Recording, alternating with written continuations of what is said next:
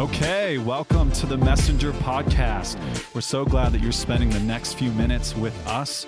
Our goal here at Messenger is to develop uncompromising followers of Christ who transform the world. So we want to use this podcast to share truths that will position you to experience God's best in your life and in your world. My name is Addison, and I will be your host today. Most of you probably have no idea who I am, so a quick word about me. I am married to the love of my life, Juliana Bevere. I actually snatched her up when she was 19 years old. Yes, 19 years old. That is legal in all 50 states. And now we have 4 kids together. 4 and no more. 4 and no more. The factory has been shut down. 4 and no more. And I've been on the Messenger team for over 12 years. Over 12 years. It's hard to believe. But I've basically been supporting operations my entire life. So you may have heard voices or noises in the background. That's because I have 2 of my closest friends here with me today, Matt Joya and Allan Nygren. So Matt is the director of relations here at Messenger International. He also serves as our staff pastor, and Allan is Messenger's creative director. And these are incredible gentlemen, and I'm excited for you to get to know them today. But before we dive in, I want to make a side note. Today we're using a conversation format, but we'll often include a short message from our weekly team gatherings. So be on the lookout for those. Those are a lot of fun. You never really know what to expect when we do those weekly here at Messenger International. So Allan, let's start with you. Yes, sir. How'd you get connected with Messenger? And tell us a bit about your journey since joining the team. Yeah, it was an interesting thing. I was in an internship program at our local church. Working for free, doing the slave labor. And I grew up in Colorado, but as a requirement of the internship, I had to move out of my house and live with home sponsors. Turns out the 2 home sponsors I lived with were, at the time, employed with Messenger International. The wife was John's executive assistant, and the husband was in the shipping department. So on my one day off a week on Mondays, I would come in with them and volunteer my time. To do more free work. Had no connection to the ministry, knew nothing about what was going on here. Just decided to volunteer a little bit. And throughout that interaction and the time there, John and Lisa would come to our internship program like once a quarter and speak to us, and just kind of developed a relationship. And after I graduated, I was trying to figure out what to do with my life, and I was debating about going back to school and all kinds of stuff. And I was actually on a road trip to Minnesota, and somebody called me out of the blue from the ministry and said, "Hey, we have this position available in customer relations. Would you be interested?" And I was like, I don't know. Like, I hate talking on the phone. I'm not good with that kind of thing, but sure, I'll put in my application. Long story short, I got hired, and within a week, they figured out I was terrible at customer relations, and they decided to move me down to the warehouse. So moved me down to the warehouse. Through a long series of events and time here, I eventually kind of got moved around and shifted, and finally found my passion in the creative arts. And so then eventually just became, grew up here, grew and flourished, and found unknown talents in my life. And so I've been here for almost 14 years, which is wild. I feel like I've been here for most of my life, actually. Yeah, it's like true. A third of my life, I think. It's true. Yeah. I've been here over a third of my life. Yeah. So, wow. That's a long time. Now we're aging you. So pretty much any design you've seen come out from Messenger International, this man is the mastermind behind it. Absolutely brilliant. He has grown so much here on the team, and he is a leader here and a significant contributor to everything that happens through Messenger around the world. Now, Matt, same question for you. Go. Sure. So, do you remember the question? I do remember the question. So, pretty crazy story. I was signed up for Bible college, and about 2 days before I was about to leave, I was at a small group, and we got in this big theological debate. I'll spare you what it was about. But as I was walking out of the apartment... It was about Nephilim. Yes. I just didn't want to dive into that because we could talk about that all day. All day long. So I was walking out to the parking lot, and this kid that was in the group ran up to me and he said, I really think you should listen to this CD. And I said, hey, I'm leaving for Bible college. I'm not coming back. And he said, you know what? Go ahead and keep it. And it was John Bevere's Getting God's Attention. I had no idea who John Bevere was. And I had about a 36-hour drive to the Northeast, Rhode Island. And I listened to that CD over and over and over. And even in Bible college with a heavy reading schedule, I began to just devour every John Bevere and Lisa Bevere book I could. And I was looking for summer work, and a summer job opened up here at the ministry, and it was basically to call pastors and let them know about John's new message, Heart Ablaze, which was new 14 years ago. Yes, it was. And so I applied for that position. I got accepted. I came here just for the summer, and then when the summer was coming to an end, John called me in his office and said, I really feel like you're supposed to be here. And I actually looked John in the eye and said, well, I'm flattered, but I have a call on my life. I'm going to go travel and speak. And so thank you, but no thank you. And he said, will you at least pray about it? And so I prayed about it, had my father pray about it, and I just felt strongly that the Lord told me, you're to serve this man and this woman. And I've been here ever since. That was 12 and a half years ago. Yeah. It's interesting that Allan said he kind of was raised here, because I'm looking around at us and we all came in here single.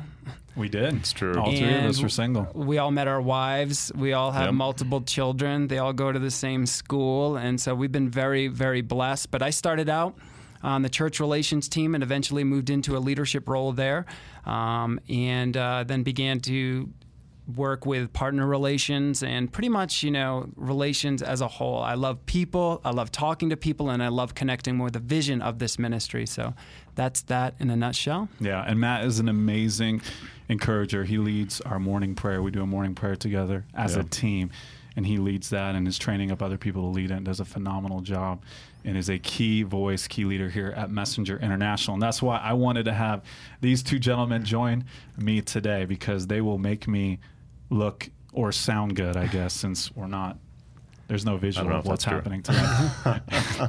So, guys, we've been here. You sound great anyway, Addison. Thank you, Allan. You do. Thanks, guys. Just thank you. Yeah, we'll pat you on the back. Stop. Thank you. So, obviously, we've been here for a while. So, between the three of us, we've been here at Messenger for almost 40 years, which is a long time. So, guys, we've been here for a long time. So, I want to ask you both a question, and either one of you could grab this and both of you could answer it. One of you could answer it. But how do you find, with being here for as long as you've been here, how do you find the passion and motivation to faithfully do what you do day in and day out? That's a great question, Ad. And, I think sometimes passion can be fleeting and you have to have perspective. And for me, it always comes back to what I've been rescued from. I can never get over the sacrifice that God made to be in relationship with me, that God made that I could have eternal life. And so I always remind myself of the cost that was paid for me to be able to step into eternity, for me to be able to step into who God created me to be. And so I always wake up in the morning and recognize that there are people out there like me that don't know the truth. They don't know that there's a God that loves them. They don't know that they were created for so much more than what they're experiencing and seeing. So I try to stoke that fire. And sometimes that fire gets low, but one of the ways that you stoke that is through intimacy with God, through time in the Word. It's a relationship. And so as we pray and we talk to God, He talks with us. It's not a monologue, it's a dialogue. Yeah, and so the fact that the creator of the universe can give you fresh perspective each and every single day is something that everybody wants to tap into. Yeah, and I mean, that's God. I mean, God's design for us is to be in relationship with Him. Yeah. That's the bottom line. Yeah. And whenever I struggle with anything work related, because I mean, the ministry is work. I mean, we work hard. We work hard. Yeah. We have good days and bad days.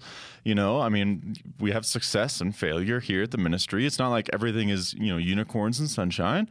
But on those days where things Are they unicorns and sunshine? No, absolutely not. Oh. No, they're not. I mean, there are some unicorn sightings periodically, but you're for the record, that's a good thing. Unicorns and sunshine. Yeah, that's true. That's true. I did reference that as a bad thing. You're right. Oh well, there are dark clouds within the ministry. Like things. I mean, things happen in life, and I think that is ultimately we have to come back to our center. We have to come back to what ultimately drew us into relationship with God. Right. And when we're in touch with our Creator, like you said, our dynamic is to be in a personal, intimate, ongoing relationship. And it's not just devotions in the morning, but it's being in that continual dialogue. We basically have a racetrack around our ministry where we take laps. Lap track. The lap That's track. right. And, it's an infamous thing around here. If you might be getting rebuked on a lap, but oftentimes I take laps just to reconnect with God throughout the day and just be like, okay, how am I doing? And ultimately that brings us back to why we're here. Yeah. And, you can do that my wife is a teacher and she has to refocus in the same way. Mm-hmm. It's being in ministry is honestly, to me, the same thing as being a teacher or being in the business world. Wherever God's called you. Right. You have to find your motivation. And if your motivation isn't anything else besides what your relationship with God and your passion for that, then you're on a shaky foundation. So. Yeah, it's good, Allan. I find that there's when I was thinking about this, like 3 ideas. Okay, 3 ideas related to passion, 3-point sermon, and motivation. This is my mini 3-point sermon. Okay, here we go. So first, point number 1, big idea number 1. Take notes. People who have no passion for the present have an unhealthy relationship with the past or the future. So let me explain what I mean by that. So people who live in the past, they miss out on the present. All right, they're thinking about mistakes they made. They're thinking about opportunities they missed. They're thinking about things that were done to them, fears that they suffered, those types of things, and it keeps them from living in the present. Okay, then you also have these people who have an unhealthy relationship with the future, where they're all in the future. Oh, if this would just change, or when this happens, or when God does this in my life, then X, Y, and Z will take place. And what they don't realize is that the decisions that they're making today in the present are shaping the landscape of their future. That's right? good. So Yeah, the that's idea of the future really is an illusion because we only live in the present. So big idea number 1 is live in the present. Did you get that? Did you get that? Live in the Take that present. down. Live in the present. Number 2, passion is not a feeling.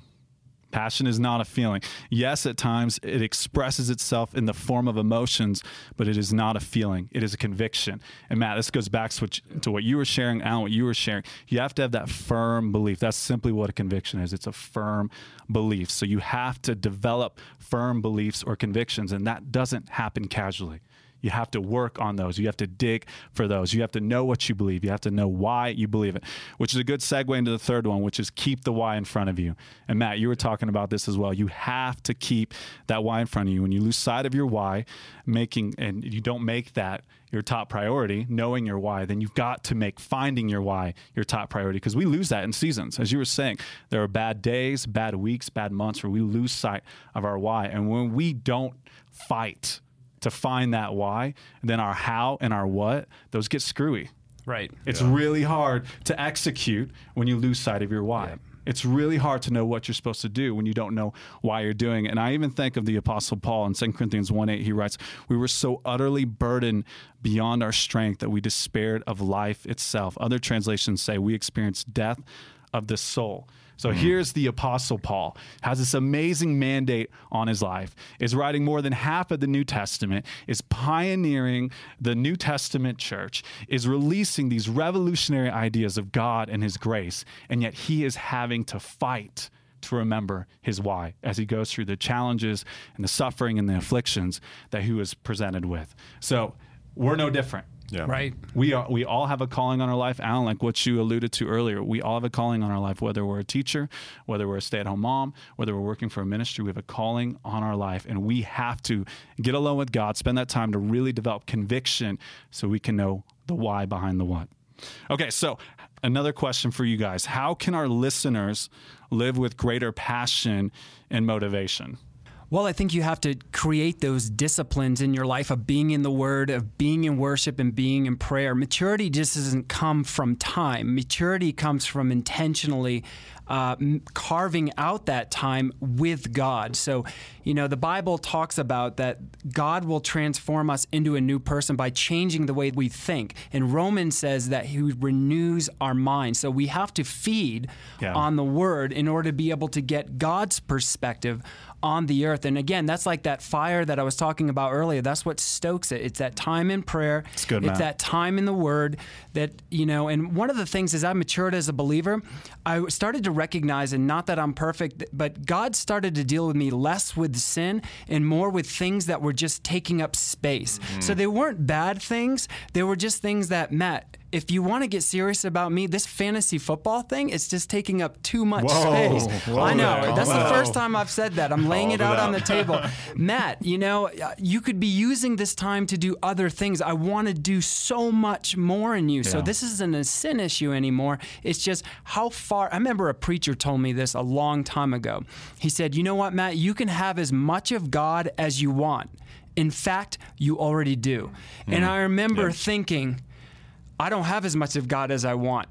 But then I began to think, look at these things that I'm holding on to. Why am I holding on to them so tightly? So I would encourage our listeners to take an inventory, an honest assessment of things that may not even be sin, but are just taking up space, and begin to get rid of those things, and God will fill those places, and He'll cultivate gifts in you that you didn't even know that you had. Yeah, and maybe those things are keeping you from discovering passion and developing motivation because they lack substance. Yeah, it's like what John Bevere says about we hunger for what we feed on. Yeah. And so as we feed on the goodness of God, as we feed on His promises, as we feed on His word, as we get further into His presence, then we hunger for more and more of that. That's good, Allan. And so... Well, and you have misdirected passion. So I could have a passion that should be going towards maybe an outreach that God has placed inside my heart, but I'm giving that passion to football. Yeah. And so football is feeding that passion, but I'm not getting that sense of fulfillment. I'm not getting that sense of accomplishment because I'm not stepping into who God created me to be. Because it lacks substance. Exactly. It's not feeding you. Right. It's not giving you what you need. Yeah, That's good.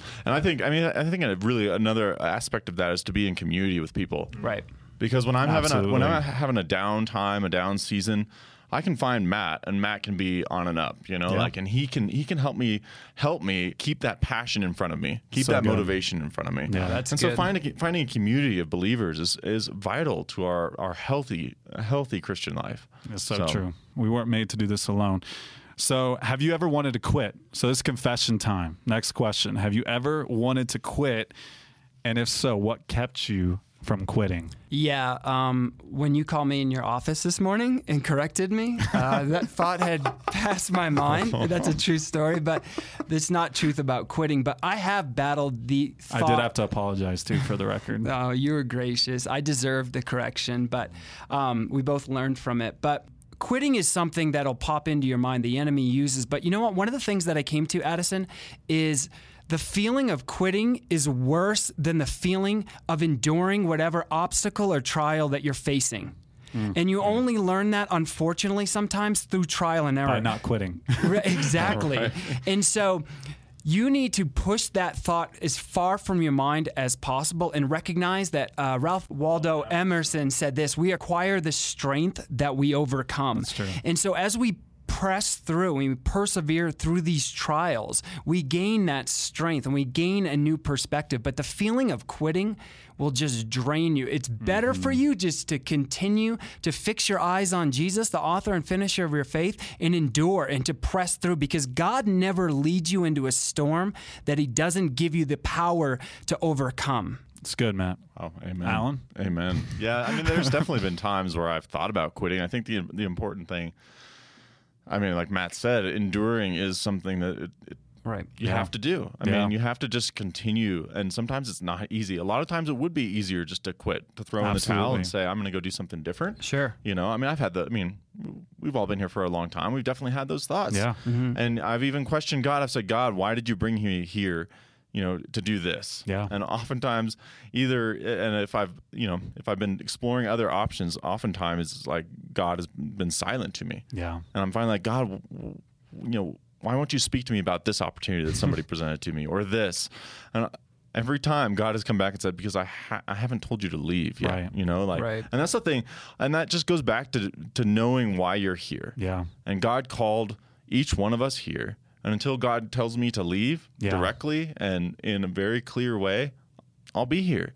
And so that means I'm going to endure. That gives you a perspective to endure through things that that you wouldn't otherwise have. Yeah, that's really good. So, I like to tell people, don't run from something, run to something. That's yeah, good. that's very good. And that's when you know you're in a season of transition, is you're not running from a problem, you're not running from a situation, you're running to an opportunity. You're running to a vision that God has placed in your heart, a vision that he's placed before you, an opportunity he's placed before you. And you have that peace that transcends all understanding, and it's guarding your mind, it's guarding your heart. But if you leave in a season of hardship and you run from the hardship, then your life is going to be marked by that evasion of hardship. And you're going to continue to use that pattern and that precedent with how you navigate difficulties in the future. I read a quote from a man recently. He's 75 years old, and he said that everything in substance, so he's talking about relationships, vocation, his experience with God, everything of substance that he has as a 75-year-old man came through hardship. Everything of substance that he has came through hardship. So true. And I think if we find that motivation, find that passion by keeping that why in front of us, then we're positioned to weather those storms, and we're positioned to realize the fullness that Christ has died to give us, has positioned us to realize. And so we're out of time for today. So I am sadly going to wrap it up, guys. It was a lot of fun. We're going to be doing this again soon. We'll have different team members in the mix, and so we look forward to spending some time with you during the next episode. Thanks for hanging out with us today. Thanks for having us. Thank you, guys. Thanks for listening to the Messenger Podcast. Let us know your thoughts by leaving a review, and be sure to subscribe and share these episodes through iTunes. You can connect with us through Facebook, Instagram, and through our website at messengerinternational.org. Until next time.